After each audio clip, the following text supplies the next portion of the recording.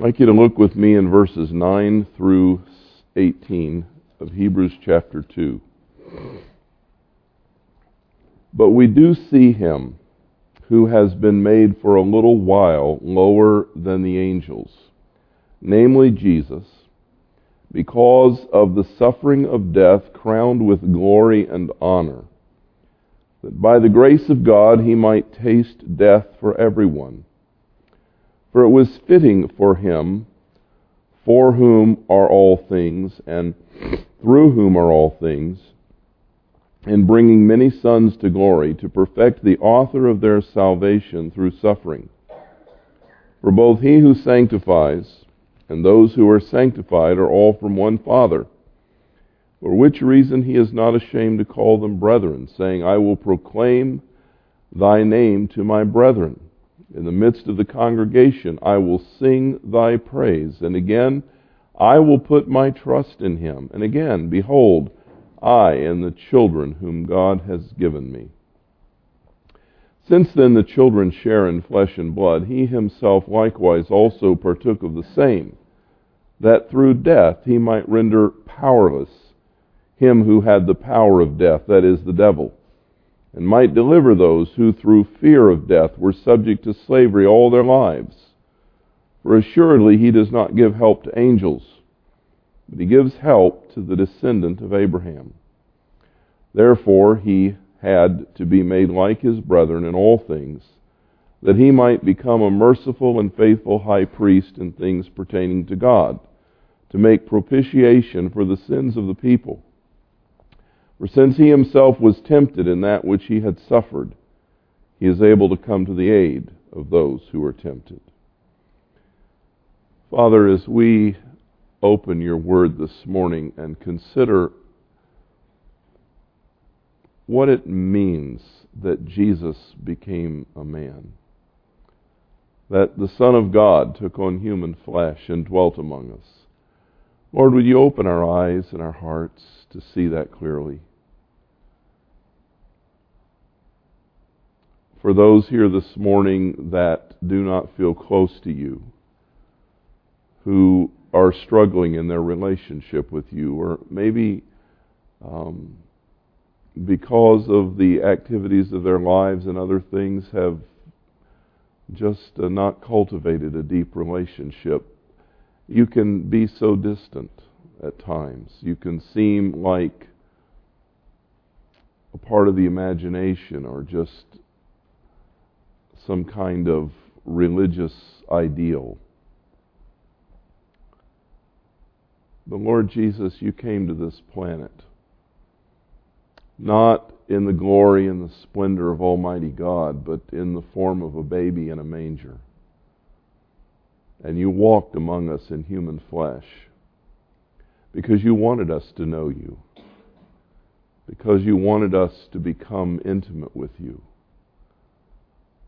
Help us to see you this morning very clearly. And by your presence and through your Spirit, make yourself real in the hearts of the people here today. May we see Jesus and touch him and be touched. Open your word to us, and through these words of the writer of Hebrews, speak to our hearts in ways that are life-changing this morning. We ask it in the name of the Lord Jesus. Amen. I have been thinking this Christmas season about all the different things that are true since God became man. The wonderful truths of the incarnation. What does it mean that Almighty God came to this earth in human flesh? And how many different ways does that impact my life? And Hebrews may seem like a strange place to go for a Christmas message, but here in the second chapter, beginning in verse 9, the writer of Hebrews outlines three more things that are true of my relationship with Jesus Christ because he became a man, because God came in human flesh. Just briefly to remind you, because there's some strange things in here, and the writer of Hebrews he keeps talking about angels throughout the book, and this particular passage is no exception. But I want to remind you that he's writing to a group of Jewish Christians who had become followers of Jesus Christ, but were now coming under persecution, and it was being very costly for them to follow Jesus, and they were considering going back and going back to their Jewish faith without Christ. And they were struggling with that. And the writer of Hebrews is writing to them to present Jesus as one so unique, so wonderful, so marvelous. In fact, the very promise of God throughout all the Old Testament that there is nowhere else to turn. There's nowhere to go back to, because Jesus is the one who brings us forward into all the fulfillment of God's promises.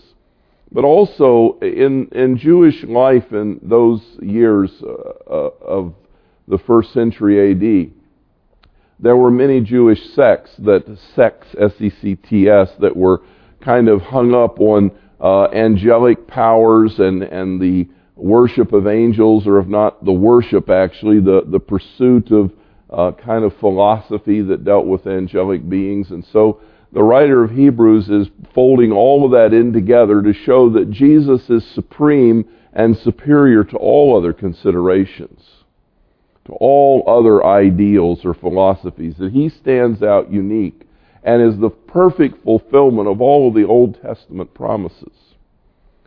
And in this passage, he says, we do see Jesus for a short while, a little lower than the angels, one who has come from the glories of heaven through the angelic realm, through the heavenly realm, and come to this planet to be with us as a human being. And he says, because of the suffering of death, crowned with glory and honor, that by the grace of God he might taste death for everyone. And then if you look in verse 14, since then the children share in flesh and blood, he himself likewise partook of the same, that through death he might render powerless him who had the power of death, that is the devil, and might deliver those who through fear of death were subject to slavery all of their lives. Remember that first Christmas night when the angels appeared to the shepherds on the hillside outside of Bethlehem? You've read it so many times in Luke 2. It's so familiar to us all. And angels were keeping watch over their flocks by night, and suddenly there shone around them this great, bright, and glorious light. And all of a sudden, there was an angel who appeared to them and said, behold, a Savior is born for you this day in the city of David. And this is good news, which shall be of great tidings to all men, for he shall save his people from their sins. And in the process of that, the scripture says, suddenly the heavens were filled with angelic hosts, singing glory to God, praise to God in the highest, and on earth peace toward men of good will. And the shepherd says, we have to go to Bethlehem and see this thing which has come to pass, which the Lord has made known to us. And they went and they found the baby, just as they had said, wrapped in swaddling clothes and lying in a feeding trough in a cattle stall. This Jesus, who is Christ the Lord. And you know, when we think about birth, we think about children being born to life. We think about children coming into this world as the hope of the future. We have children because we want to invest ourselves in the lives of those who carry on our characteristics, our bloodline, our nature, who carry on our hope. We invest in all children, not just our own, because we believe they are the future. We think of birth as coming to life. But here was a birth that was specifically for death. That's something that we don't often think about. That this Jesus, who was born in Bethlehem and laid in this feeding trough, was born specifically to die. That was his mission. Beyond and above all other considerations, he came to die. Notice what the writer of Hebrews says, that because of the suffering of death, crowned with glory and honor, that he might taste death for everyone. That was his mission, to taste death for everyone. And through that suffering, to be crowned with glory and honor. And the writer goes on to tell us a little later in the paragraph, he says he partook of flesh and blood, that through death he might render powerless the one who has the power of death, and might deliver those who through fear of death were subject to slavery all their lives. I'm not trying to be morbid this morning or take you into some sort of depression. But, we have insulated ourselves pretty well in our culture from death. But in many parts of the world, death is very much up front and in your face. And infant mortality is so very high in many other countries of the world. We spend hundreds of thousands of dollars in neonatal intensive care units to save the life of a single newborn or premature baby. But in many parts of the world, babies and children die regularly. And people die in their 30s and 40s. And an old person might be in their 60s and be very fortunate to have survived that long. Where in our country, the median age is approaching 80. We have this kind of insulation that protects us, and yet it's still true that when people think about death, it holds for them a morbid kind of fear that for most of the world represents the end of everything. It's a black hole in the ground beyond which there is nothing, or nothing they can be sure of. And if you think about that fear of death, it causes people to be in bondage. It puts them in various kinds of slavery.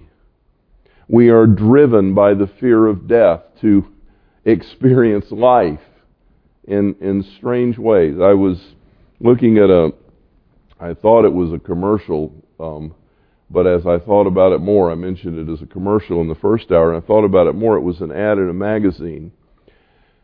And what it depicted was some people who were partying hardy. There was plenty of liquor involved. It had clear sexual overtones. It showed young people. It's always young people. No offense, young people, but it's always youth. We don't glorify old age. We glorify youth. People with nice skin and fresh young faces and not a lot of clothes, having a great time with all their senses. And something about the caption of, "This is life to the fullest." And I thought, yikes. This is not life to the fullest. This is a hangover. This is an unwanted pregnancy. This is stress beyond your wildest dreams. But not tonight. Tonight, this is partying hardy. We're living life to the fullness. Why do people do that? It's not just because it's fun. Yeah, I'm sorry. It's because it provides the awareness of being alive, and they want to feel alive. Because what's the alternative? And yet the Scripture says, "Be still and know that I am God." It's difficult for people who are afraid to die to cut out all the stimulus and be still in the presence of God in the quiet of their own thoughts. For example, and I'm not putting down having a good time. I'm not putting down the joy of music and the blessedness of friendships and a good fellowship, a good party. I'm not putting down those kinds of things, but people do everything in their power in this world to avoid the thoughts of what's beyond this life because they're afraid and they live in bondage even of the stillness and the quietness. Fear of that because of a fear of death. But the shepherds were told by the angels, here is one in Bethlehem whom I bring to you great news that'll be good news for all people everywhere. Here is a child who was born to die. Whoa! So that you can live. So that you can live. And as Jesus told Mary and Martha in John chapter 11, he said, the one who lives and believes in me will never die. The promise of the gospel is that for those of us who know Jesus Christ, there is the guarantee that life will never end, but will only move into something better. There's the guarantee that when we come to the end of our journey, whenever that may be on this planet, we're going to take the next breath of celestial air. We're going to be in the presence of God. We're not going to lose consciousness. We're not going to lose awareness. We're not going to lose a sense of personhood. We're not going to cease to be at all. We're going to go right on as though nothing ever interrupted it. And when there is no fear of what's beyond the grave, there is true liberty to live life to the fullest. Which is exactly what Jesus said. I've come that you can have life in all of its abundance. So the first point that this writer makes in this paragraph is that this Jesus, whom we have seen for a little while lower than the angels, came to die so we could live. He came to take away the fear of death. He came to take away the sting of death so that yes, we can live life to the hilt all the way to the very moment when God calls us home. But when that moment arrives, we don't have to be afraid because we have been released from the one who has the power of death, that is the devil. Jesus has rendered him powerless, and he can't hurt us anymore. We are truly liberated. The second thing that stands out to me about this passage is that in the incarnation, Jesus has made us a family. He has made us a family. There's something very unique about this. Look at verse 11 with me. For both he who sanctifies and those who are sanctified are all from one Father, for which reason he is not ashamed to call them brethren. If you read the Gospels, you will find something amazing. Jesus called the disciples. He called them followers. He called them friends. But did you know that he never once called them brothers? Until. And I checked this out because it was astounding to me. I looked up every single occurrence of the word brothers, brethren, brother, or any derivative thereof in the entire New Testament. And I found that Jesus never called his disciples his brothers until the morning of the resurrection. Do you remember what he said to Mary? Right after he identified himself to her, he said, "Go and tell my brothers."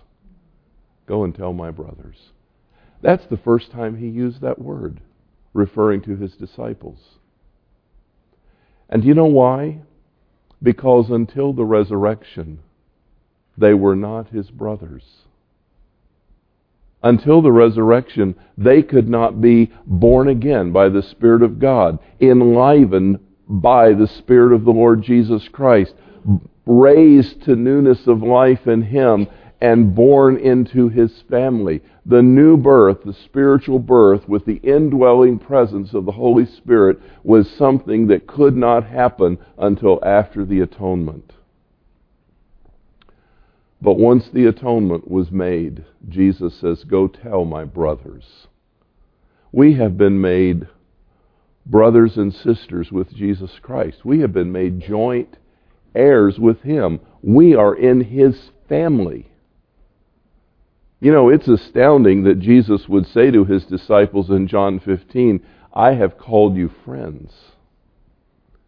But it is even more astounding to me that he would say to us, you are my family.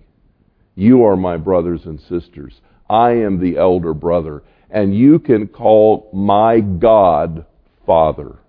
You can call him Father because he is your heavenly Father.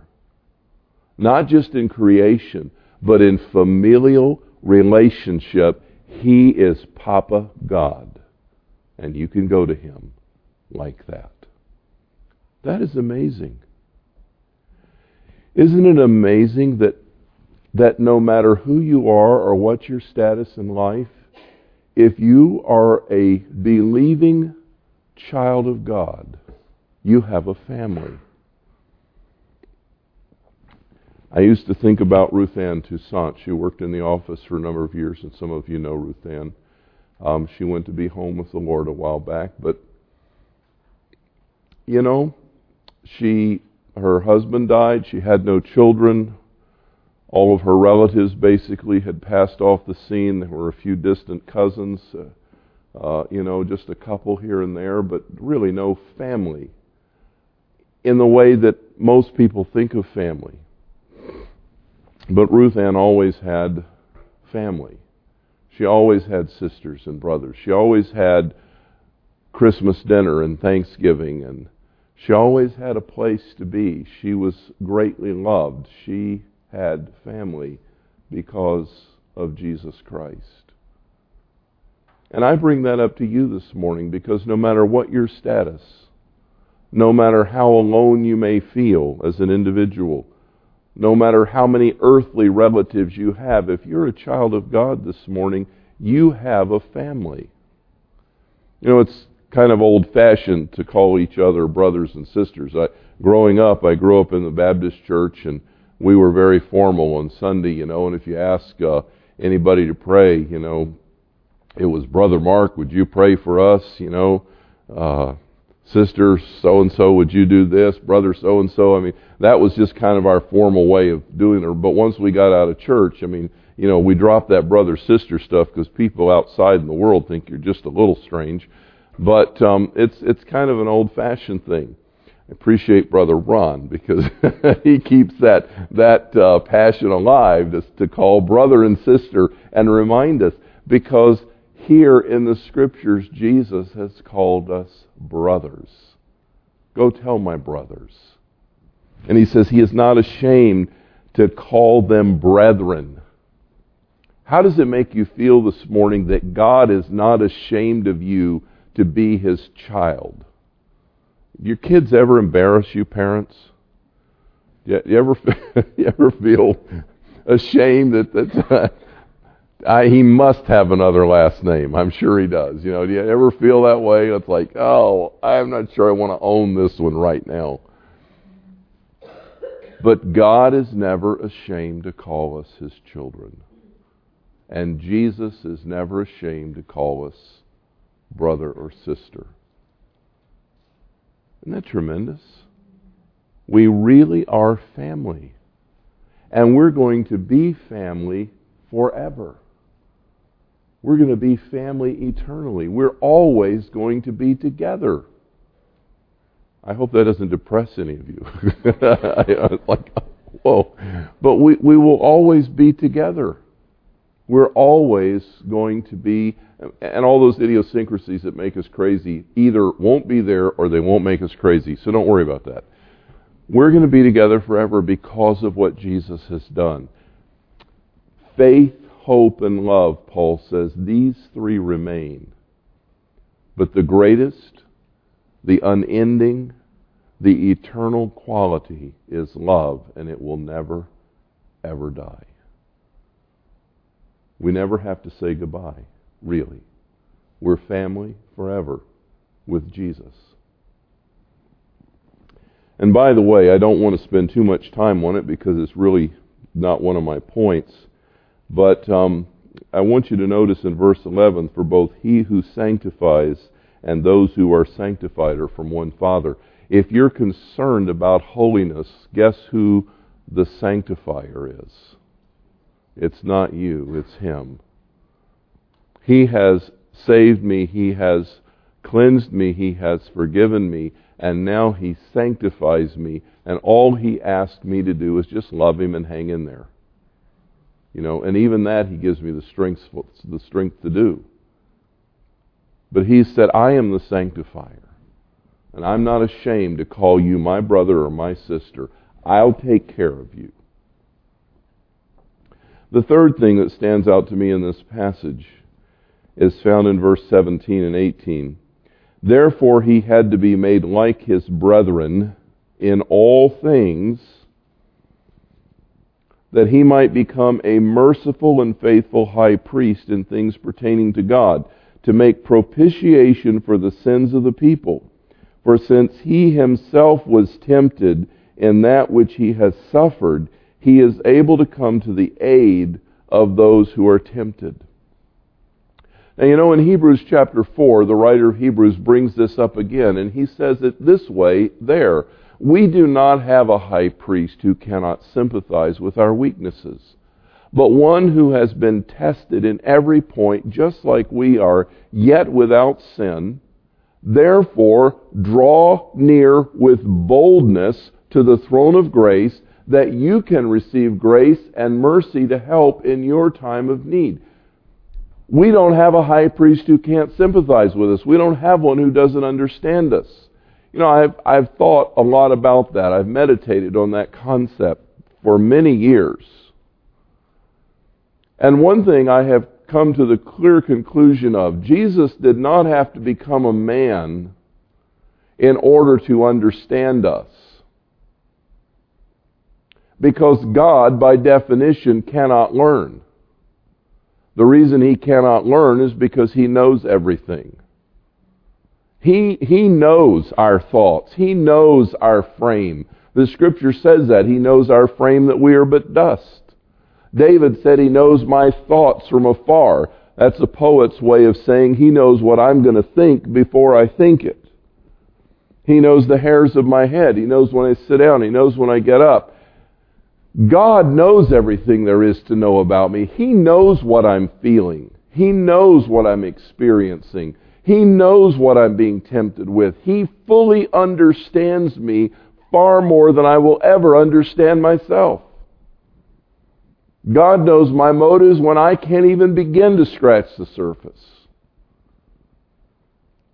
God did not have to become a man to connect with me. So why did He do it, among other things? What is this point all about?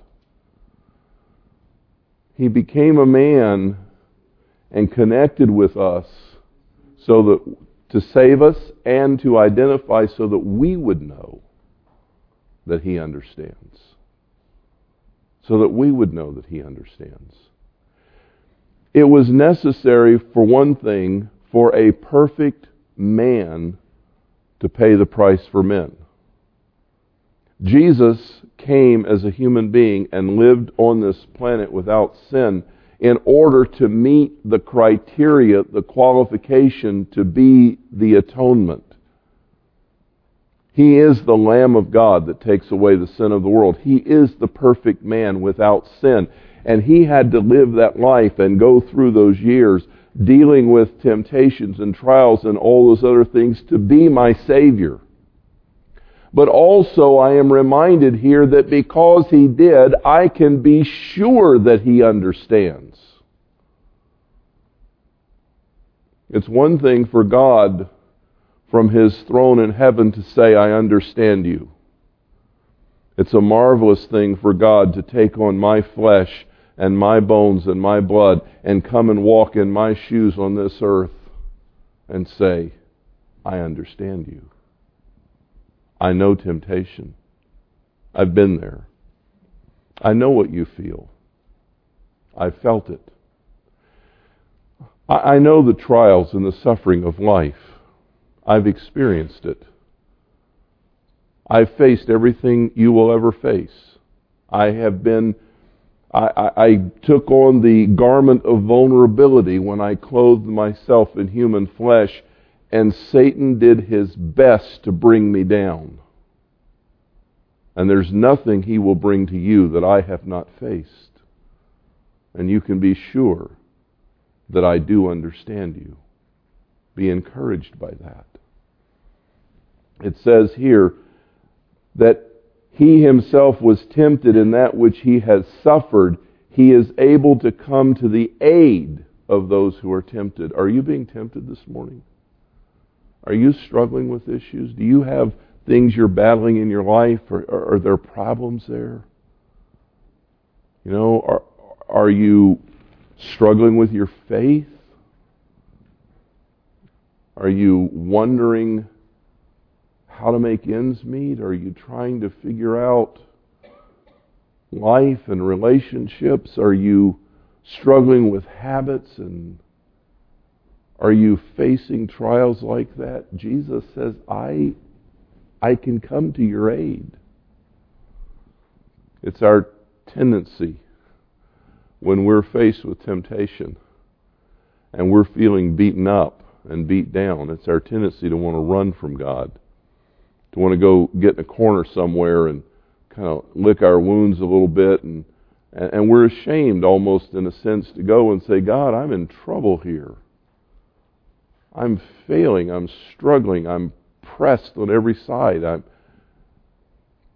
But Jesus wants us to know it's okay. I'm your brother. Do you have a brother or sister that you're close to? Just connect with that for a minute. Somebody you can just kind of let it all hang out with. I know that's not true of every brother and sister relationship, but many have that wonderful experience. They have a brother or sister that they're just really tight with. You know, you can tell them anything. Jesus says, I'm your brother, and I can come to your aid. Come talk to me. I've been there. I understand. And I am now seated at Dad's right hand. And I'm praying for you. I'm interceding for you all the time. Come to me. I will rescue you. Isn't that an amazing thing? Isn't that wonderful? Amazing truths of the incarnation. That here was a baby who was born to die. Every other child is born for life. But here was one who was born to die so that we would never have to die again. Here was one who was born and died and rose again to make us a family so that we would never be alone and always be members of the family of God forever.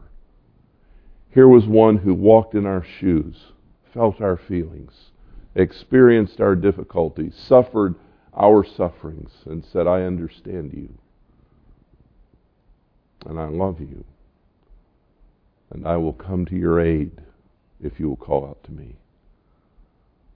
All because Jesus was willing to take on the garment of human flesh. I remind you, I was reading John MacArthur on this passage, and words that I've read from many other Bible teachers and commentators. Many people say, well, Jesus never sinned. How could He understand me? And the answer to that is, every time you sin, you cut short the full power of temptation that Satan can bring. Unless you have faced every temptation with success, you have no idea how tough it can get. Jesus knows how tough it can get. He's faced the best Satan has to give. The most power. The most horrendous attack. Jesus has suffered greater intensity in every case. And when He comes to our aid, He brings that fortitude to face the temptation with the same grace and power that He provides, that He dealt with it. He understands. And He can take you through successfully. He alone knows how tough it can get, and He can bring you through safely. Here is one who understands. Marvelous truths, because Jesus became a man. Father, thank you this morning for your great love for us. Thank you for the the wonderful message that the angels announced. For today in the city of Bethlehem is born to you a Savior who is Christ the Lord, the promised Messiah.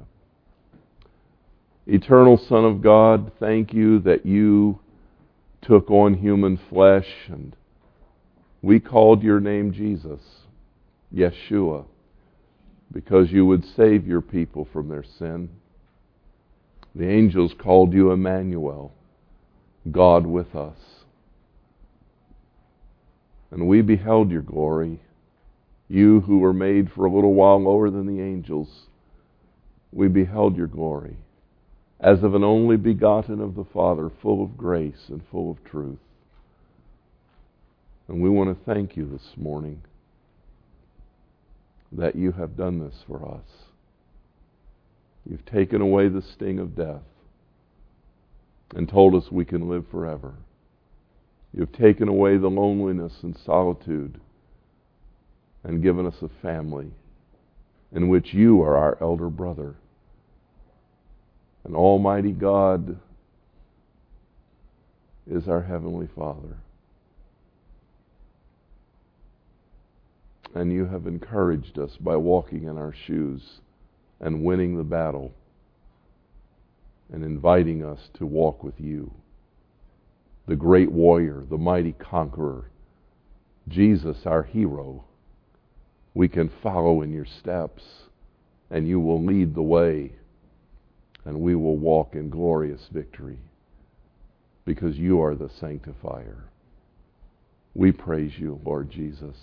We worship you. We adore you. We bow before you. We give you glory. You are worthy to be praised. Hallowed be your name. Amen.